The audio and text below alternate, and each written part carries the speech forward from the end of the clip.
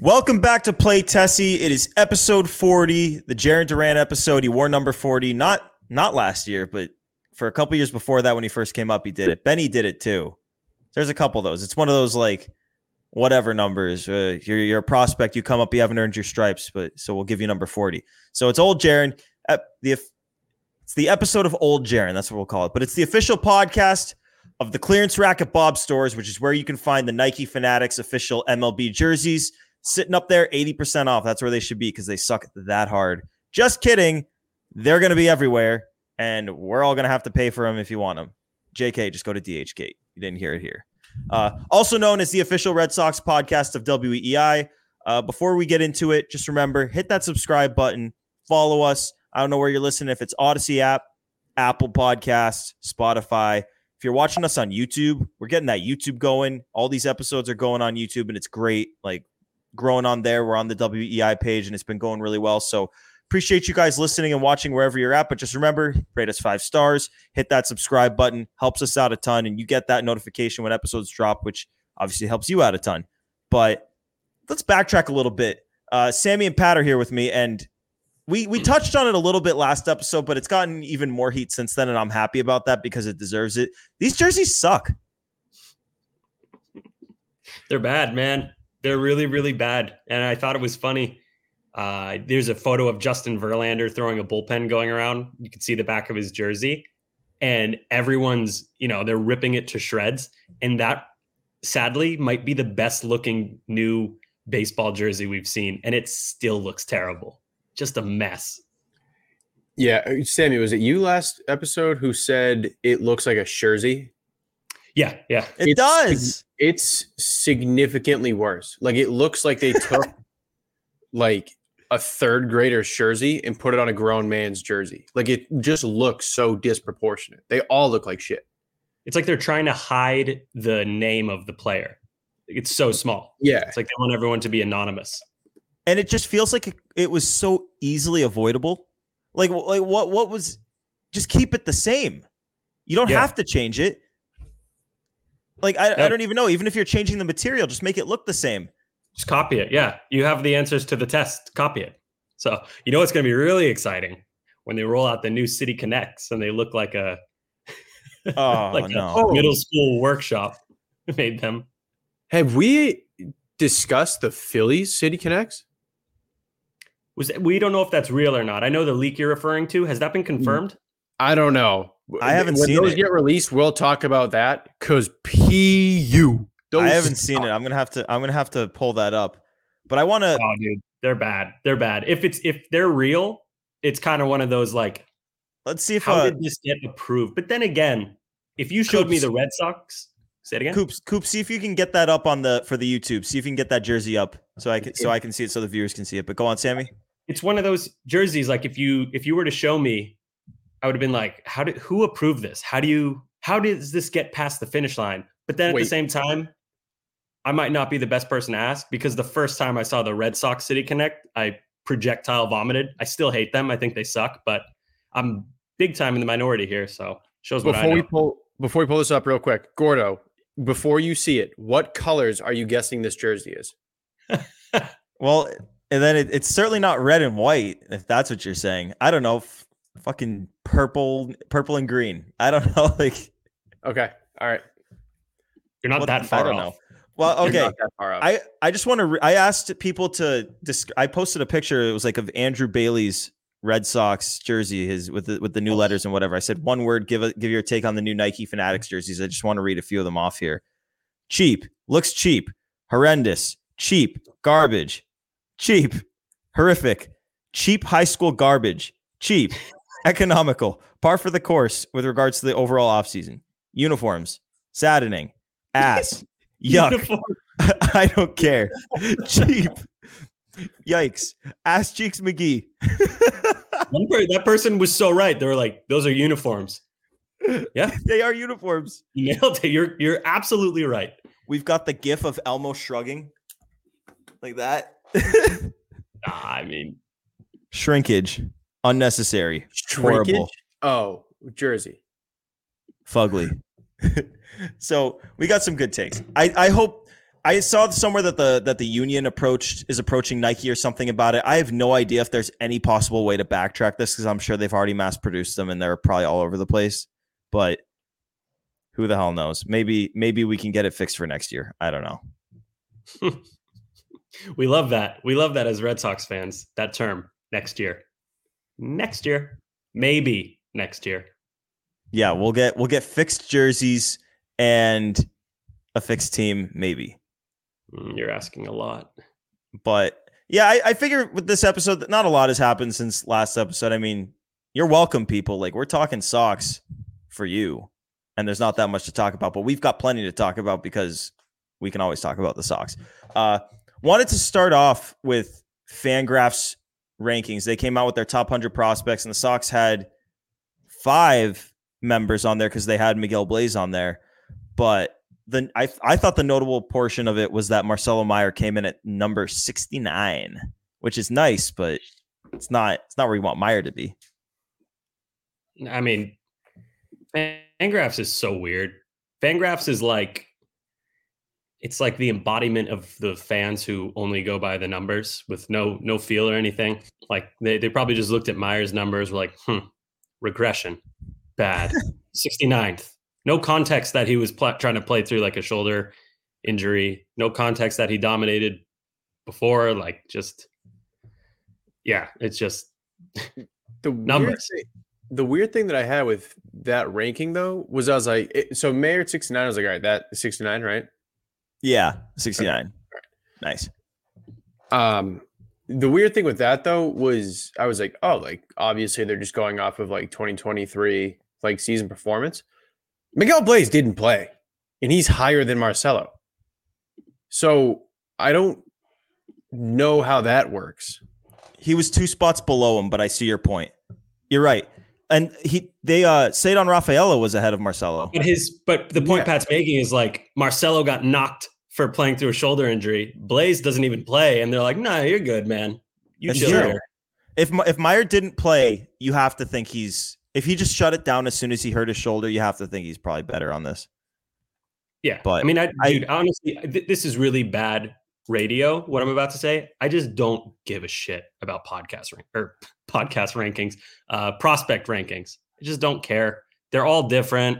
We know that there's certain outlets that will do a little abstract ratings just to get a rise out of people. Marcelo Meyer, 69th. Come on, man. What are we doing? It's just, I saw that and I kind of like immediately tossed it out and was like, all right, I don't care. This is a stupid thing. If that's what you think, if that's where you think that guy ranks among the other prospects, if you think there are 68 prospects better than Marcelo Meyer, I don't want to hear it. I think I agree with that. And it's also worth noting, I want to say that Jake O'Donnell was the one that pointed this out, but Fangraphs has always been low on Meyer. And like, that's obviously their prerogative. They can rate him however they want. They can rate any of these guys however they want.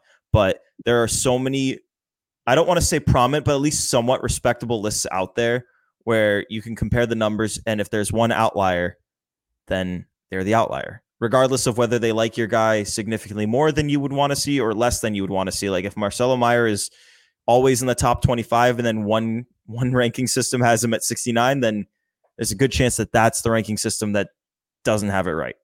So yeah, just an interesting little note. Bigger news. I guess it's not bigger news, but it's a bigger storyline right now. And we'll touch on both sets of trade rumors, but I'll start with Jarren Duran because I don't know.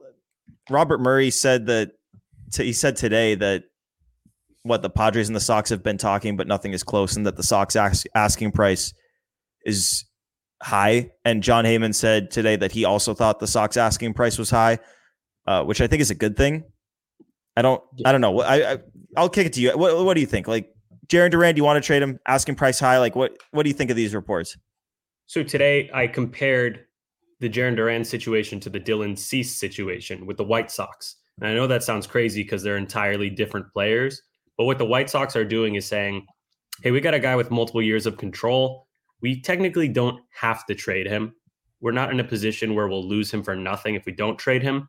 So unless a team is willing to give us, above and beyond an offer that you could describe as an overpay, then we're not going to trade him. And that's kind of what I want the Red Sox to do with Jarren Duran. They absolutely don't have to trade him. He has 5 years of control left. 4 or 5, yeah. He's been very up and down over his major league career. Last year, he was very much up. So if a team isn't willing to pay for that 2023 version of Jarren Duran, just walk away. Otherwise, what's the point? Then you're just trading a guy to trade a guy, which is almost never good. So overpay or nothing. I'm going to put on my tinfoil hat. Oh. I don't think they have any intention of trading Jarren Duran. Ooh. If they were trying to trade Jarren Duran or thought that they could get a very good, like if this King's ransom thing is legit, why would Cora come out and say Rafael is a center fielder? In what world is a left fielder as valuable as a center fielder? Why would you not market him as a center fielder? This guy's unbelievable. This guy's a stud, blah, blah, blah. You do it in spring training to build up, to drum up that interest. That was the whole thing with every year we thought that Tanner Houck was going to get traded. They were like, oh, this guy's a great starter. He's going to be so good. In what world is coming out and saying, yeah, Jarren isn't our center fielder, but we want a trade package that is essentially like Louis Robert light, like a premier center fielder, speedy. Like I'm not saying Jarren Duran is anywhere close to that. I'm just saying teams that kind of in that market as like a plan B, backup, consolation prize, whatever. Center field is so much more valuable than left field. Granted, Duran's speed will play anywhere. If the bat's legit, the bat can play. Leadoff can play anywhere. But I don't know why coming out literally the first day of spring training and saying he's not a center fielder, why they would do that if they had any real aspirations of trading Jarren Duran. It's an interesting point, Pat. That's it, because you're right. We talked all last season. I guess they weren't lying. Actually, maybe they were. What did Houck open the season? Was he a reliever at the start of the year last year? No, he started. No, he started. Yeah. Because I remember last year, the whole discourse was they said Houck is going to be a starter, and we all thought they're just saying that because they want to keep his value up for a trade. You're right, this Pat. year too. Same thing this year too. After it didn't, I guess you could say it didn't work out last year with him as a starter. I thought it was so mixed results. Overall numbers were bad, but they said the same thing this year, and we all thought, didn't we think he was going to the Cardinals? I remember us all being like, the Cardinals make sense. He's from there. They need pitching, upside. This year or last year? Because last year I remember the whole talk was Houck and Ha-Sung Kim. No, this year, like super early. Yeah, that too. There was that one too.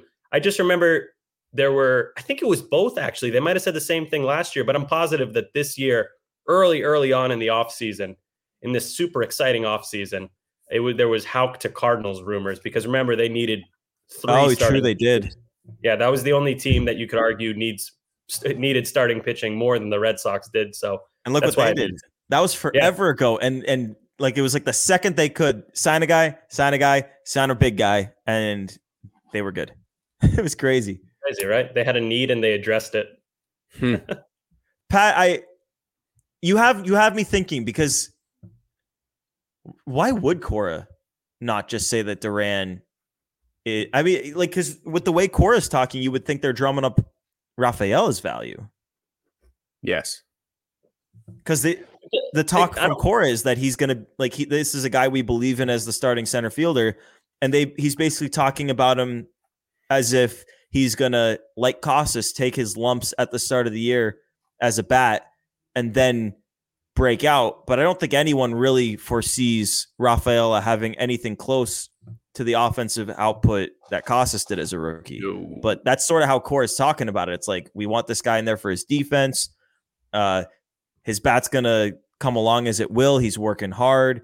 Alex Spear had a piece in his article today. I want to say he was talking about how Rafael is working on his swing decisions, trying to increase the amount of time that it takes for him to make that decision so he can make better decisions, which has obviously been his bigger issue at the plate. But yeah, you'd think with the way they're talking about him that it would be Rafaela's value that they're drumming up. But I don't know. Based on the rumors we've heard this offseason, it sounds like Rafael is not the guy they're trying to trade. It sounds like they're more open to trading Duran.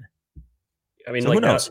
Yeah, you could just boil it down to like Cora always talks up his guys, but I mean, Pat, you might be onto something. I don't want to say like, oh, you're wrong, but I don't know. I think Cora he talks up his guys, especially the young guys. He likes to give them a little push in the tush. Let him know he likes them. They're But good. Sammy, he was asked a follow-up though. Like he said Rafael was going to be his center fielder if he made the team. And then a reporter asked if he doesn't make the team, it's Duran, right? And he basically didn't say yes. So I thought that was interesting. If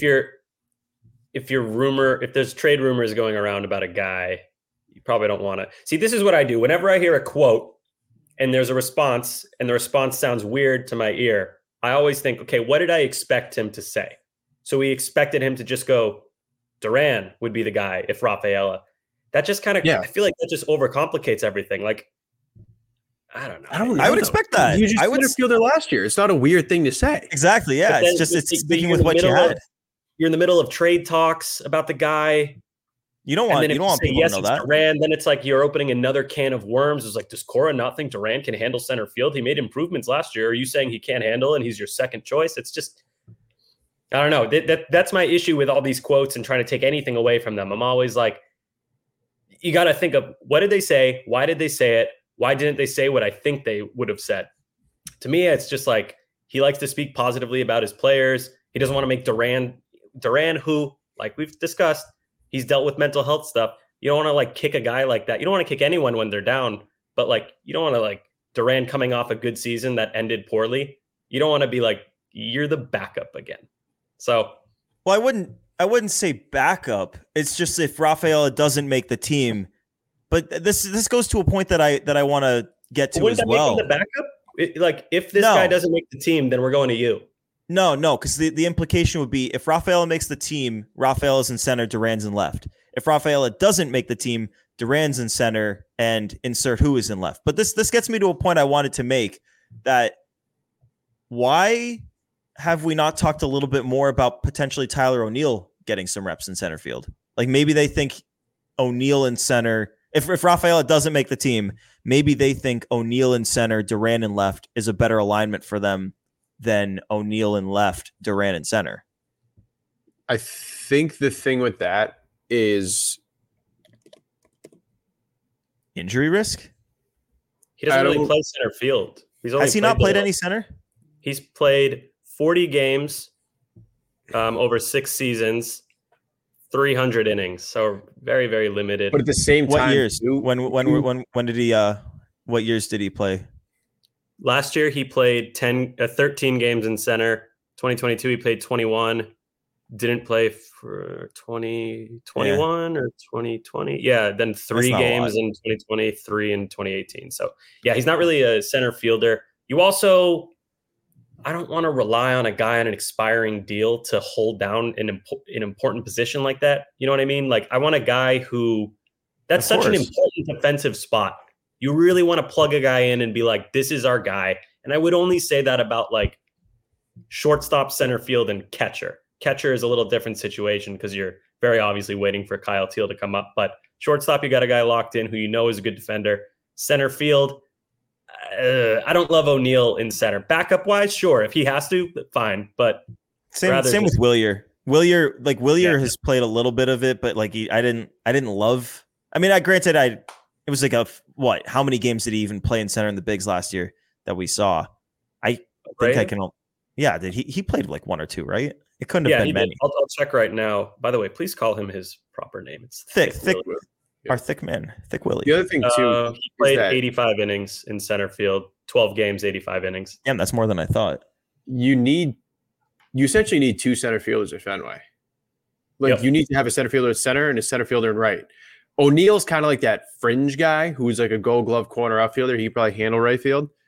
If he moves to your primary center field, realistically, you're probably losing a little bit because he's used to the corner slot going out to center. It's a little bit different. And then you're also replacing essentially center field B with a guy who might not be great defensively. So I think you kind of lose defense in 2 spots if Tyler O'Neill is your primary center fielder. It's interesting, Pat, because the Red Sox are still so flexible with what they can do with the outfield and how they can approach it if they want to go bat first, if they want to go glove first.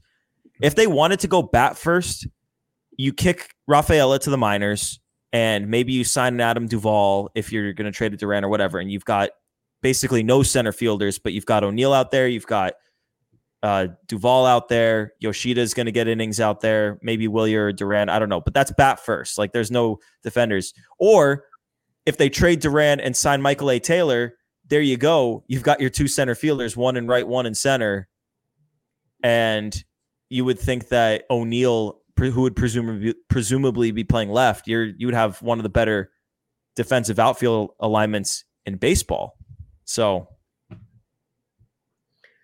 I think I still think an addition has to come in the way of Michael A. Taylor. You can't start Rafaela in the majors after what I've learned about the service time situation with Rafaela. How irresponsible, especially after the way they, as in the Red Sox, have operated recently. How irresponsible would it be to forfeit an entire year of control to have Rafaela start the season in the majors rather than waiting a month and a half to bring him up? That's insane to me. Even if they were spending money, I'd be like, wait a month and a half. Let's get him for an extra year. That's big, man. Especially if he's a trade option, more attractive with another year of control. So, for me, Rafael is not as much of an option with that knowledge. I just want them to just sign Michael A. Taylor for half a season, like we spoke about last episode. If they don't keep Rafaela in the minors until May 16th and they lose a year of control, I would call that sacrificing future wins, which they seem to think is so incredibly important. Yeah, I think that's super it's just so contradictory. Like, we don't want to give up future wins, but we're going to bring up our not good offensive, defensive first center fielder and lose a year of control to finish in 5th place. Yeah, and he's got to understand. How the hell does that make sense? Yeah, Rafael's got to understand that too. It's not a you're not good enough thing. It's a we want to keep you for a long time. So let's suppress more service time. The argument would be different if he was a little bit more of a rookie of the year candidate, right? Because then he could net a draft pick. That's why I didn't have an issue with them handling Costas the way they handled him last year. It's because you never know. And honestly, he felt like he should have gotten more rookie of the year consideration than he did up until the end. Obviously, he went down, and then it made the choice kind of obvious. But like, he could have been a rookie of the year guy. Rafaela, I don't think they're going to give a rookie, like, if he's an average offensive player and an elite defensive center fielder, he might be the best rookie in the class, and I don't think they would give him the award. So I agree. That's like saying, I don't know, like, don't spend your money here. You can buy a lottery ticket, and if it hits, you'll make more money. Just it's not enough for me to want to risk the extra year of control. Also, it's not like Casas where there was absolutely nothing left for him to learn in AAA. I know Rafaela had good numbers in AAA, but his big issue is the out of the strike zone chasing. He needs to stop doing that. He's chasing too much still in AAA. Even when his numbers look good, he was still chasing. This is why you can't look at minor league numbers and just be like, he's ready. You have to see, how did they get there? And Rafaela, despite the success, high. Is that what? It was high. The chase rate in the minors. It was way too high for a prospect of his caliber. And he was able to produce despite it, to your point. But it's like Dahlbeck, like Bobby Dahlbeck. He's 30 homers. Demolishing baseballs, 30 home runs in AAA. And everyone's saying, why is he not coming up? Look how many home runs he has. Look at his OPS. He's crushing the ball in AAA. Correct. He was also striking out about 35% of the time against lesser pitching. So when he comes up to the majors, what do you think is going to happen? Is he going to keep hitting home runs like that? Or is that 35% strikeout rate going to go above 40? And then you got a guy who cannot hit major league pitching. And he's already not giving you much on defense. And he's not very fast either. He's not getting on base. That's why Dahlbeck didn't get called up. And that's why Rafaela, if he goes back to AAA, he still has stuff to work on. Significant stuff. Right. And I think that people are obviously higher on Rafaela because elite defender, dude's fast. He's going to be a base stealer, even though I'd have to look this up, but I remember him getting caught a few too many times in the minors last year, even though he's very fast and stole a lot of bases. But he can provide a lot of value outside of his offensive output. So even if he comes up and he is the center fielder, he's going to give you something. It's just that with the lineup the Red Sox have right now, with potentially like a black hole at catcher and a lot of question marks in the outfield and even the middle infield, it's tough to have a black hole in center field, which is presumably what he would be, at least to start the season at best. Yeah. And that's why if you take the conversation back to our last episode, we talked about Michael A. Taylor, who's, roughly an average hitter at best, maybe a little bit below average, but he's going to give you elite defense in center field. If you could sign that guy for a year, you keep Rafaela down and at least until May 15th, probably a little later if you're signing Taylor, and you flip Taylor, give Rafaela the job, you keep him for an extra year.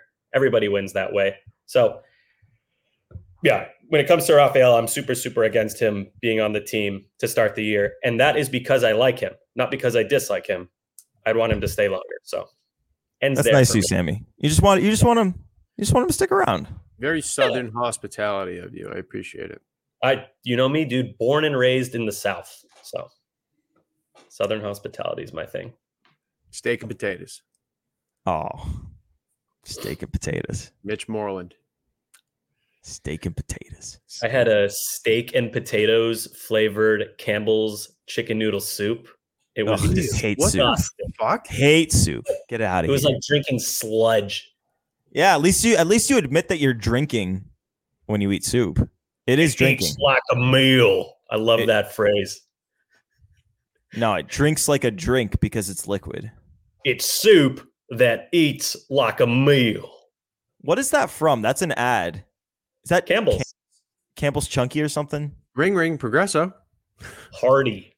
Ugh, this all sounds so bad to me. I hate it. Just sounds like a big fat bearded Southern guy who talks like this. It sounds like it's just his words. Just give me KFC. If you want a big fat Southern guy, just give me KFC, dude. The Colonel. Give me the Colonel. We need a fat Southern guy to come on the show just for the vibes. You ever see that? I learned who Jelly Roll. Texas? You want me to get Jelly Roll to come on, Pat? I learned who Jelly Roll was recently, even though I heard his songs. I'm not gonna lie. I learned who Jelly Roll was during the Super Bowl. Jelly Roll's the boy. I think I learned who he was specifically during the Grammys, but I'd heard his music and liked his music. I just didn't know who it was. He's good. He can sing. Yeah, that's kind of like me with Taylor Swift, honestly. Like there was a song on the other day and I was like, this isn't bad. The person I was with was like, that's Taylor Swift. And I was like, can you sing it? What song? I can't remember. I was at a play at the theater and it was playing a show. It's pretty good. Should we do some bullpen talk?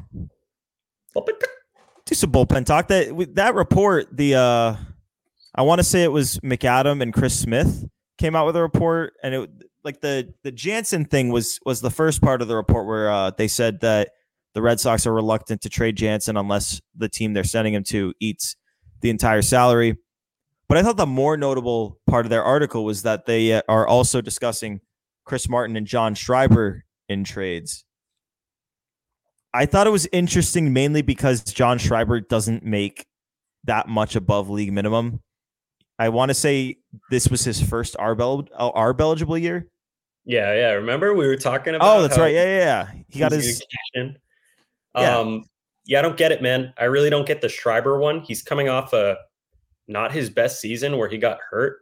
Like you said, doesn't make that much money. 1.1 mil. Like I don't know. And you had I can't even try to understand what the thought process is right now. I think I understand. I think what's going on is they want to get rid of these expiring deals, the bullpen. And then with the rotation, they think Houck can give them more than like Lorenzen.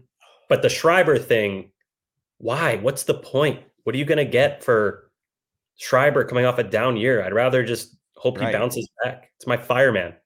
Like if someone's going to pay for Schreiber the way they would have paid for him if you'd dealt him at the 2022 deadline, then it's like, okay, like I'll listen to anyone who's going to pay that price for anybody. But, Duran concept, same thing? Yeah, exactly, yes. Concept? Okay, so full price or nothing. But like with Schreiber, I think there's a lot. He was talking about how good he feels. Bernardino was on the Red Sox social today talking about how excited he is to watch Schreiber this series, watching him throw the bullpen. Schreiber was just as nuts in his bullpen sesh as he is on the mound. He was dropping F-bombs. just like we're used to seeing on the mound. I want to see him bounce back with a healthy season. It was clear he wasn't right from the jump last year, and he made the most of it. And he actually, despite what was going on with his body, was solid. Like, it obviously didn't compare to when he was healthy in 2022, but like, he was fine. Yeah. There's not much to discuss about it. Just I don't get it. Yeah. Chris Martin makes sense. That I would totally understand. It's not my preference. My God, that is the sell high guy. Like, he just had a phenomenal season with 1 year control. You get whatever you can for a guy like that. Yeah.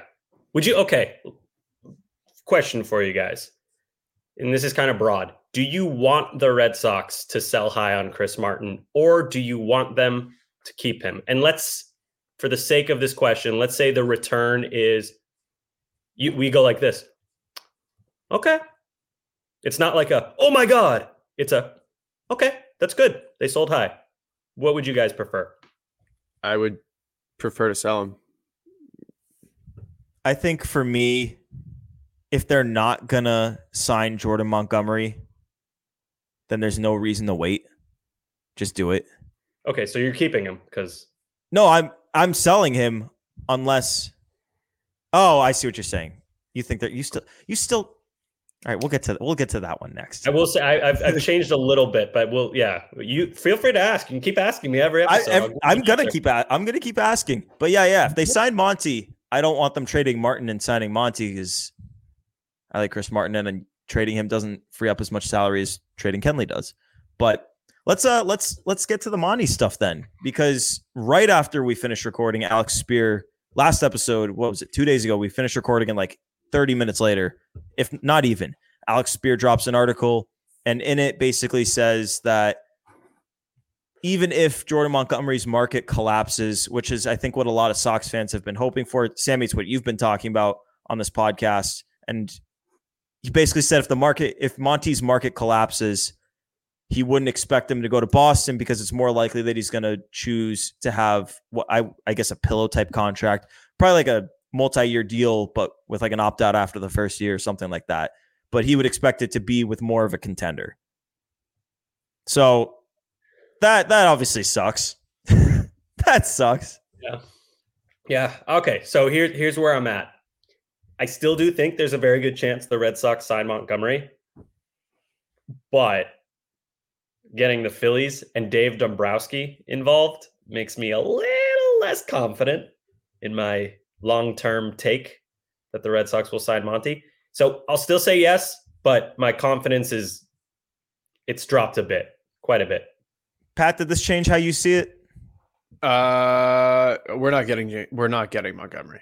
Did you think they were before this? Did this lower your? No. I've been pretty I've come to the conclusion that they're not getting Montgomery.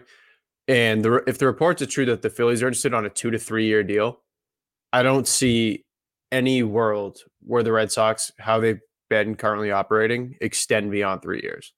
So if you get a 3 year offer from the Red Sox or a 2 year offer from the Phillies, you should go to prison if you pick the Red Sox or the Phillies right now. Agreed. Okay, I have a take. If the Red Sox don't sign Monty and Duran trade doesn't happen, I think this is it. I think this is the roster. Those are the two things I could see happening. Otherwise, that's it. I don't think they're going to add or subtract anything else. So yeah, I'm starting to think they may not go and add an outfielder unless a Duran trade comes through. Yeah, no way. Everyone keeps saying they're going to add an outfielder. They have 7 on the roster right now, right? Or 6 or 7, either way. They needed a 3-hitter. Unless you sign JD Martinez, which they're not doing, there's no 3-hitters left on the free agent market. So no, if the DH you sign, we don't think they're going to sign a DH anymore. But if the DH you had signed was like Soler and he happens to be an outfielder, fine. Yeah. Look, I feel like the narrative around the fan base is like they're going to go out and get an outfielder. Half the roster is outfielders right now. What are we talking about? I just don't get that. Yeah, I think, and obviously, like, this comes from Chris Cotillo's report, which happened a couple of days ago. We talked about it, but it was that the Sox are still very much in the market for an outfielder. I agree with you, Sammy. I think that is definitely related to Jaren Duran trade talks. I think there's a reason that hasn't happened yet. Yeah, but I don't think Chris is like reporting anything like incorrectly. I think he's reporting what he hears. I just don't think it's true. Like, they're covering their bases for if this stuff happens. Like, I don't think teams. It's not like the Red Sox are just going to ignore the market they're going to need to be in if this trade that they're trying to make happens. But I want to go back to the Monty thing, just to give my 2 cents on it, because I'm kind of where Pat was. I didn't think Monty to the Red Sox was happening. And this doesn't necessarily change this doesn't lower my belief that much. Like, I don't feel that much worse about it than I did, because Monty to the Red Sox was never going to happen on one of those like Carlos Correa to the Twins type deals. That was never going to happen, because there are so many teams in baseball that are going to be willing to give Monty a contract like that, if only because he doesn't have the pick attached. And if he pitches for you, he will have the pick attached when he opts out, which would be the hope. The Red Sox are only going to get Jordan Montgomery if they end up giving him somewhat close to the value of the contract that he's seeking, and no one else is willing to give him beyond a pillow contract. So the market collapsing, like, if the Red Sox are not, like, the Red Sox were always going to have to be willing to give him somewhat close to his price. The market collapsing means the Red Sox are not willing to give him his price. And if the Red Sox are not willing to give him close to his price, they're not going to get him, because he's going to go to a contender. The Red Sox are the collapsed market. If the market collapsed, that just means everyone's coming closer to the Red Sox. Our guys are already below the rubble. They have collapsed already. There is no market here. So, trust me, my feelings about Montgomery coming here are lower, but not zero. I'll ride. I mean, I'm not going to ride with you, Sammy, but I appreciate that you're still riding, because I think you got to ride this thing into the ground at this point. Like, we're in spring training. You gotta stick with it. Kind of off topic. Blake Snell is still not signed. That's crazy. And by the way, he's going to go to the Yankees, and it's going to suck. Yeah. Oh, I would hate that. I don't know. I had originally predicted the Angels, but after hearing the stuff about Artie Moreno, I mean, he's saying the lower payroll stuff just like the Sox were. So I don't know, man. He's not one of those. He makes a lot less sense for the pillow contract, because it was the same reason I didn't quite understand why the Twins did what they did with Correa. It's like, why give a 1 year? Why give what you think is going to be a 1 year deal to a guy and lose a pick? So you're paying full market value for the year and losing a pick just for a year. Like, you wouldn't want to give the guy you just took in the first round for a rental. Like, so why are you doing it in free agency and paying him? Don't know, man. Twins aren't exactly the best team to reflect on as a model franchise, but it's still odd. But yeah, it's just this whole free agency is like a masterclass of things that are wrong with Major League Baseball.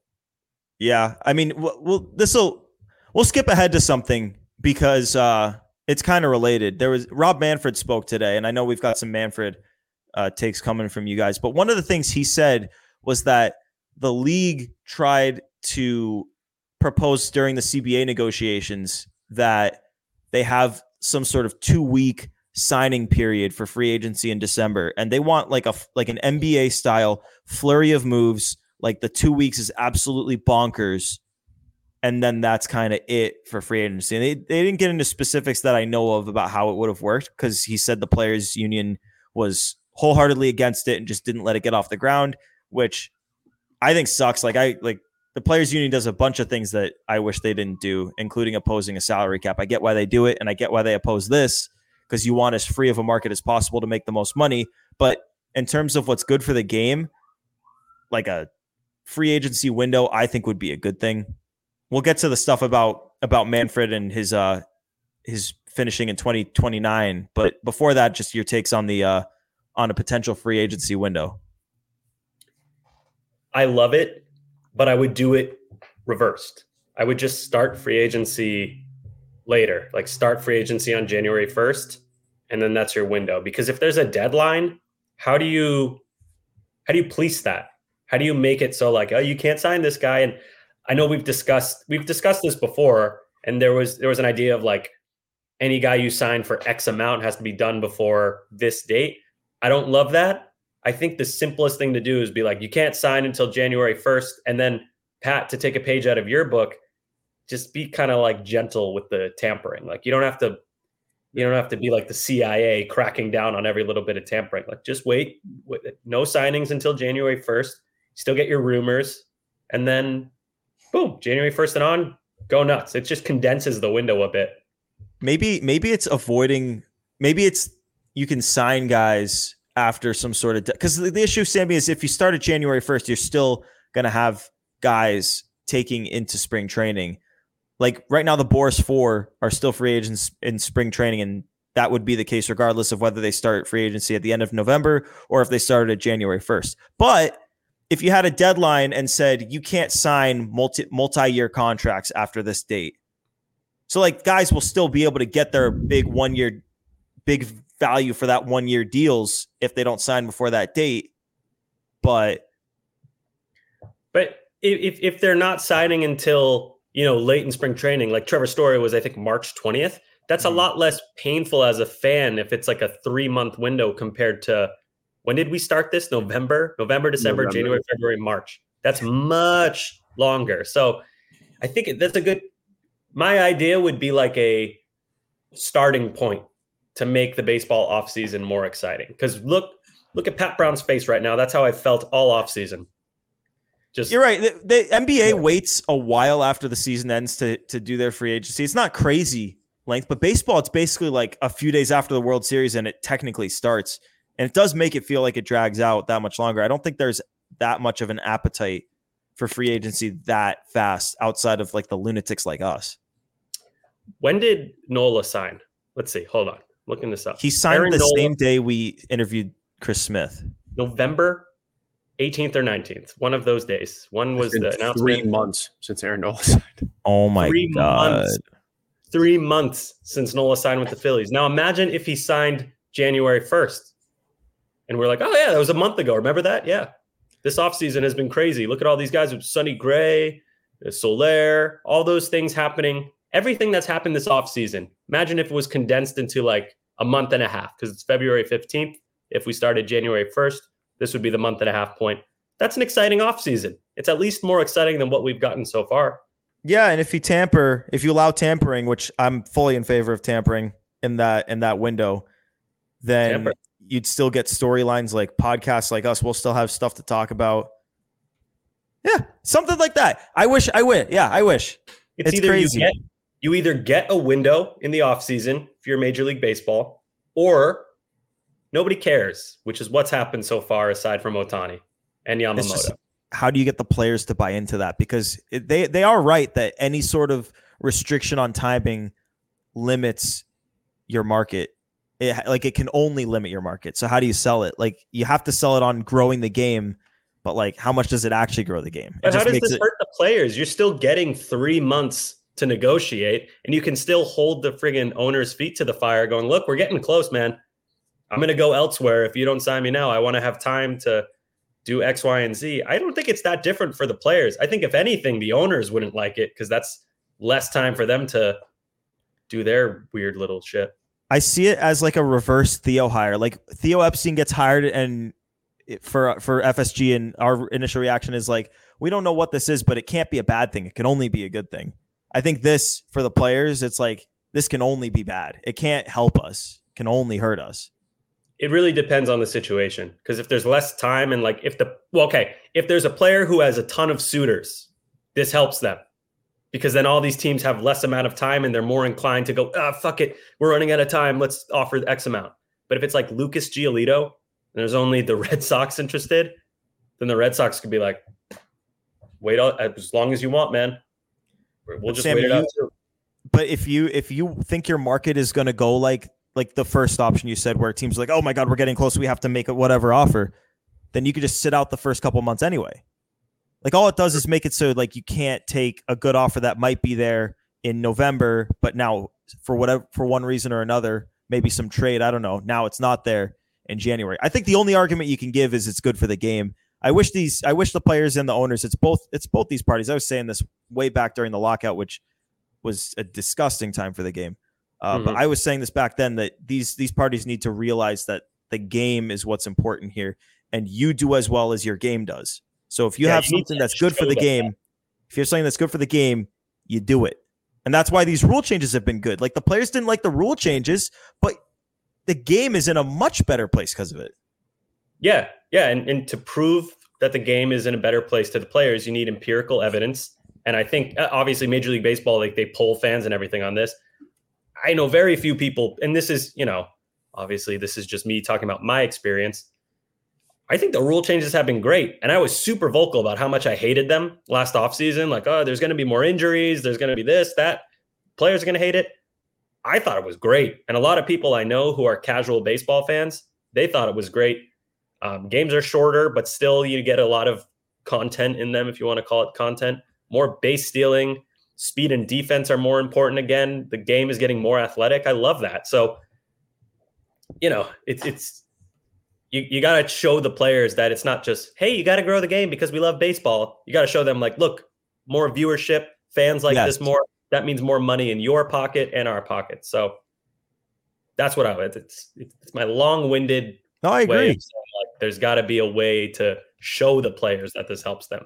I agree. I think the one issue is that so many players' careers are so short and owners don't own these teams forever that they care so much about short-term gain as opposed to the long-term growth of the sport, which sucks.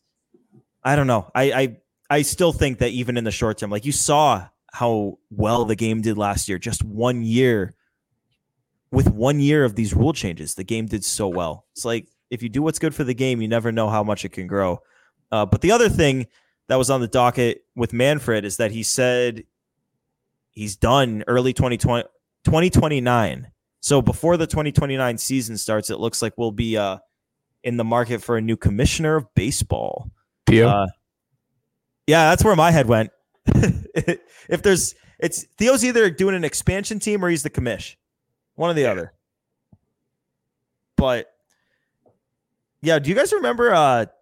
Curious? I forget if I've talked with you guys about this. I don't think I've talked about it on the show. If I have talked about it with you guys, do you remember who the runner-up to Rob Manfred was to be commissioner when he first? John Henry. Close. Was not John Henry. Tom Werner?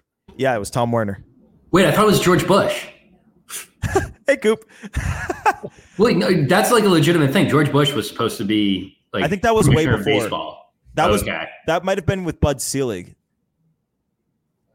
I think you're right, Coop. I think that was a thing. I think George Bush, because he owned the Rangers, and then I want to say had to sell because he was running for president. Once he became president, he had to sell the Rangers. Right. But yeah, the recent time it was Tom Werner or Rob Manfred, which very interesting. I think Theo would be a good candidate to replace Manfred. I don't know. I know Sammy has an opinion on this. Why do you think Theo would be a good candidate? Because I think Theo cares about the game. Yeah, I think Theo is one of, in terms of ownership, guys around the league who aren't players or like hands-on or like former players. I think Theo by far is one of the more in-touch people in the entire baseball world. And I think that's exactly what baseball needs, is a guy who actually likes the game of baseball. So okay, that's implying that Rob Manfred doesn't like baseball, right? He doesn't. Because of the trophy comment? Because the trophy comment, yeah. I think with Manfred, I don't know. I don't think he doesn't like baseball. I just think that he is so deep into this shit that it's like the too close to the forest to see the trees thing. Too close to the trees to see the forest. Yeah. Something like that. I also think that Theo is that super, super rare hybrid that is like loved and respected by owners and players. Like, I think that's a very, very rare combination. Like guys like Manfred, like these suits, these guys who are businessmen go from owner to like, I mean, players don't know them. Like, players don't give a shit. Okay, here's my negative comment. It's not his job to be like buddies with everyone. Like, that doesn't get business done. I sound like such a jerk, but it's true. No, you're right, Sammy. His job is to be basically the Scott Boras for the owners. He's the agent for the owners, which I feel is not what it should be. That's not what the job should entail. Like, the job should be doing what is best for the game and mending fences, like being the line of communication between both sides. Like you should Exactly. That was doing my point. you should be doing what's good for the game, but also understanding what needs to be done to do what's right by the people who own the product. But unfortunately, like even if it's Theo, you have to implement policies and rules that owners are going to approve. I think what level of approval do you need to get? Is it like 24 of the 30 owners need to approve something to get approved? It's something crazy, yeah. It's high. But see, this is what I don't fully agree with. I think the commissioner's job is to put as much money as possible in the players' and owners' pockets. Just owners. It's the United States. It's a capitalistic society. That's what we do. Right, that's the problem. Here's the thing, though. It is a problem, but it's not going to change. What I'm saying. I agree. The thing is, the owners are the commissioner's boss. So, kind of through chain of command, he's going to be partisan to the owners, which, I mean, approving a commissioner, that's not going to change, whatever. But I don't know if you guys remember this, but during the lockout negotiations, after every single meeting, Manfred made a very, very bad habit of going out to the press and just shitting on the players' union. You can't be doing that as someone who's supposed to be kind of this mediator, this in terms of both parties, this is what's good. Like he's not afraid to show where his allegiance lies, I guess. That's a good point. I can't necessarily blame him because the owners are his boss. So like I understand that notion. At the same time, throwing the other party under the bus is a bad look. I agree, Pat, because you make a great point. If he's able to bridge that gap, that's conducive to more business, and that's how things get done. So, fair point you make. I know Manfred. I don't hate Manfred, but I'm not disillusioned enough to say that he's perfect. He's not. He made that stupid comment about what do you call the World Series trophy? A hunk of metal or hunk of metal. Insane. And I know like people don't like him because he's not very good on the mic. Try being Red Sox fans, people.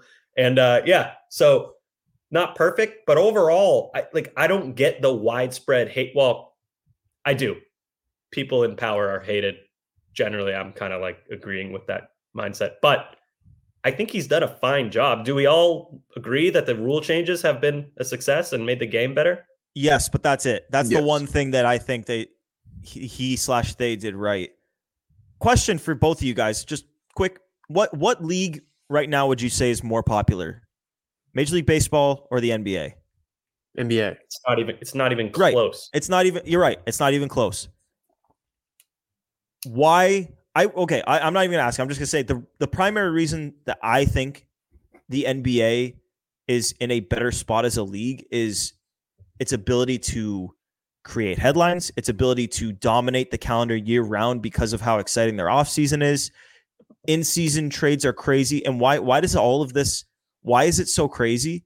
It's because they have a salary cap and they suppress the value of these players' contracts. So players it makes it so players have to pick their teams based off of factors outside of money. Whereas baseball, they're going to go even to the worst. Like a pitcher will go to Colorado and pitch for the Rockies if they pay him enough money. Mike Hampton. Right. Mike Hampton, dude. Mike Hampton. He made a bunch of money off them. Gordo, so my thoughts on the NBA, two things. It's like the perfect storm almost. They have a sport where the roster is much smaller than the other sports they're competing with, baseball, hockey, and football. They're also competing with UFC, but that's a whole different conversation.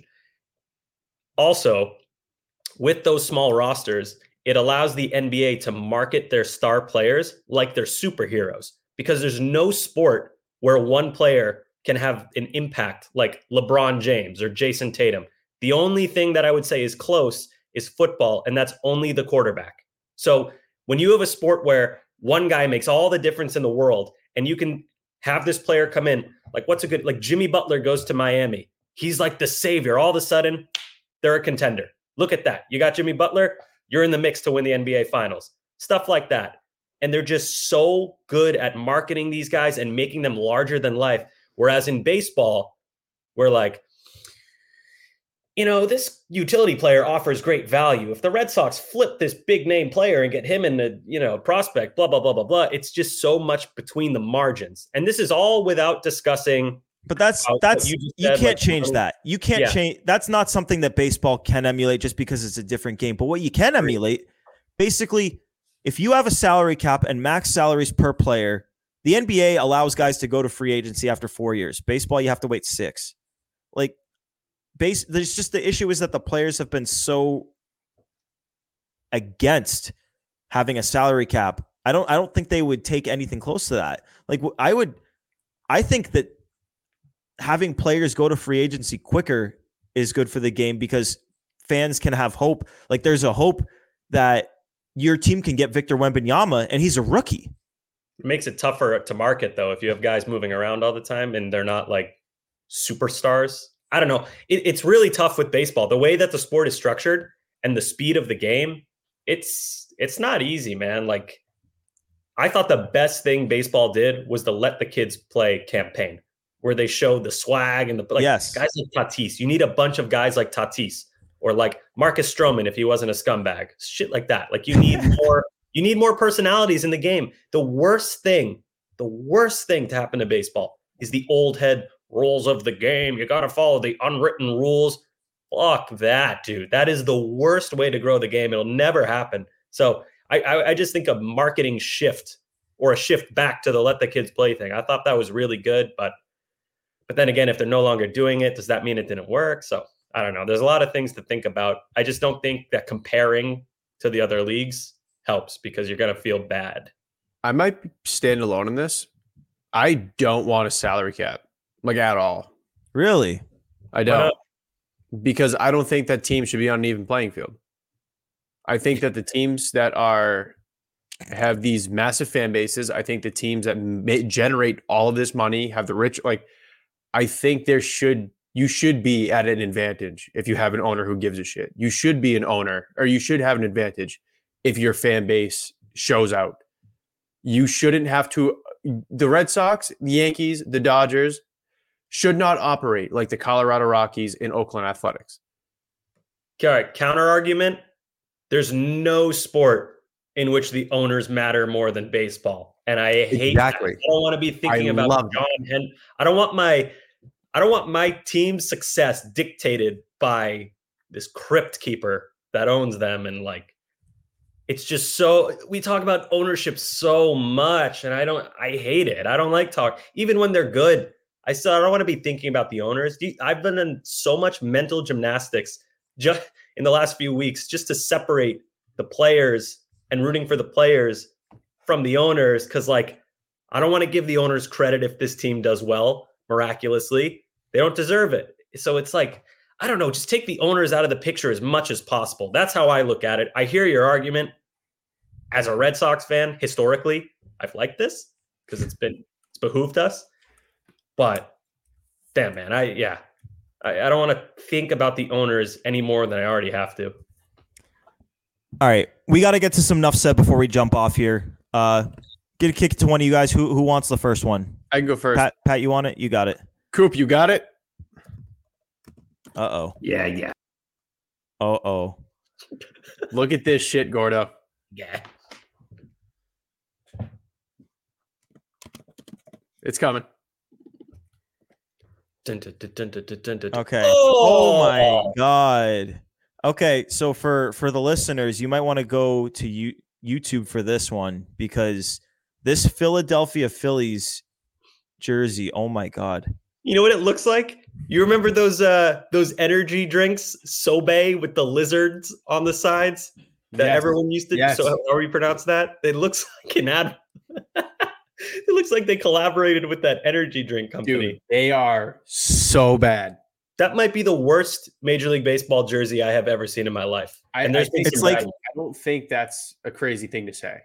It's like they clicked random. It's like they clicked to randomize the jerseys and said, okay, we've got main blue with a side of yellow. And we got to do it. Do you guys know the backstory behind how this leaked?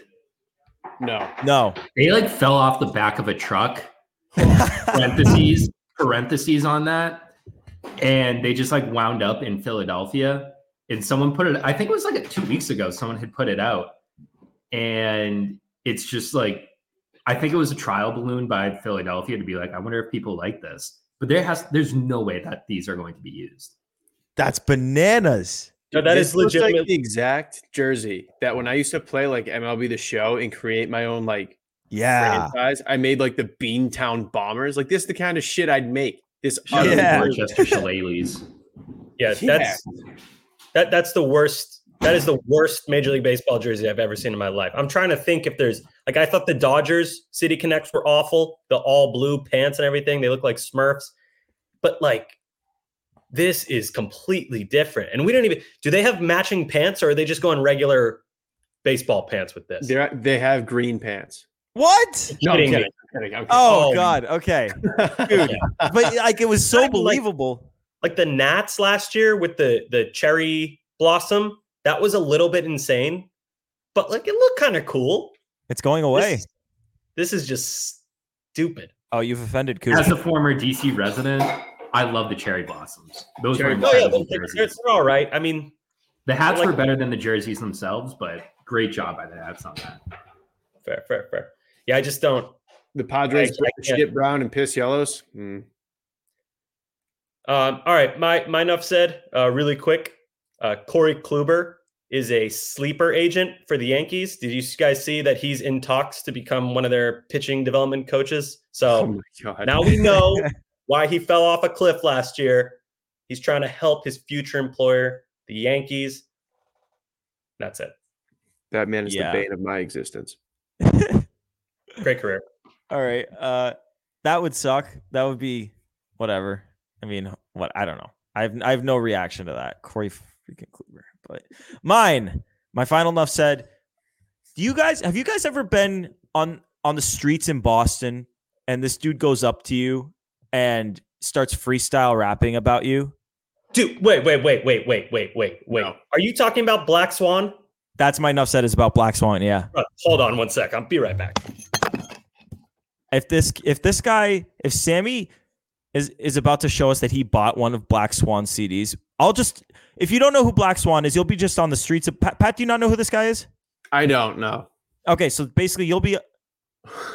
Oh my God, Sammy has a shirt. I didn't even know there were shirts. I went to a Bruins game last year, and I was with my friend Patrick, who grew up in Vienna, Austria. And it was his only second or third time at the Garden, and we see Black Swan from a distance, and I was like, "Bro, check this guy out. This is Black Swan." How many talked to times have you run into him, Sammy?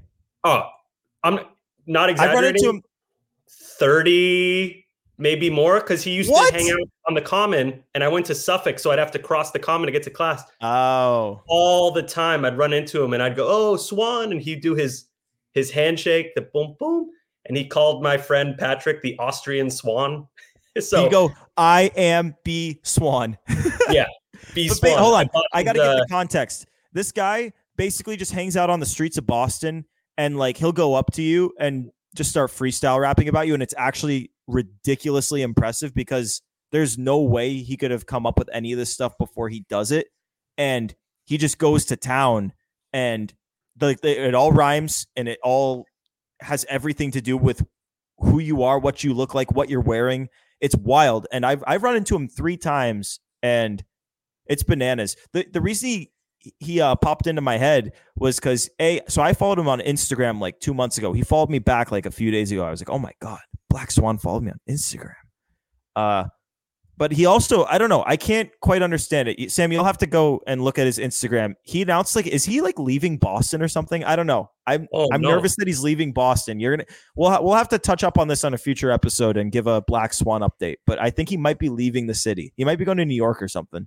Yeah, well, I was going to say, if he's going to New York to pursue a career, that's great because he's legitimately talented. Genghis Swan. Yeah, I got the Genghis Swan shirt. I thought that was cool. But you know who he always name drops in his songs? And trust me, I've run into him a million times, so I've heard it a million times. Papelbon. Really? Yes. He always says "river dance like Papelbon" at the end of his songs. Not always, but a lot of the time he'll say that. Oh, okay. Yeah, we've got the post up. It's very long. Dude, that legit makes me like emotional. I'm so happy for him, man. If he's actually doing something like New Year, New Village. He's basically saying follow your dreams and don't get held down by anyone. But dude, New Year, New Village. I don't know what that means, but I hope he's doing good. I hope he's got a cool opportunity wherever he's going because that guy's awesome. The nicest guy in the world too. Like he's always friendly. He's not in your face about it. He's super cool. I wish that dude nothing but the best. Big Black Swan fan. Yeah, I am B Swan. If you've run into him, you know, and if you haven't run into him, I hope you do. But I'm glad we get to finish with Black Swan. He's the best. On that note, though, this has been episode 40. I cannot believe we've done 40 episodes of these since the Red Sox have thrown a single pitch in game action of any kind. But this has been episode 40 of Play Tessie. Before you log off, before you click onto something else, just remember, hit that subscribe button, hit that follow button. Whether you're listening on Apple, Spotify, Odyssey app, any of those, just click that follow button, get those notifications when we drop episodes, rate us 5 stars while you're there. And also check us out on YouTube. If you're on YouTube, give us that thumbs up. Hit that follow button, hit that subscribe button for that WEI page. That's where we post all of our episodes. It's really cool. We got cool graphics coming. Like, you got the Play Tessie border. You get to see all our pretty faces. Pat Brown will flex for you every now and then. But yeah, appreciate you guys tuning in. This has been episode 40 for Play Tessie. Thanks for tuning in. Toodaloo.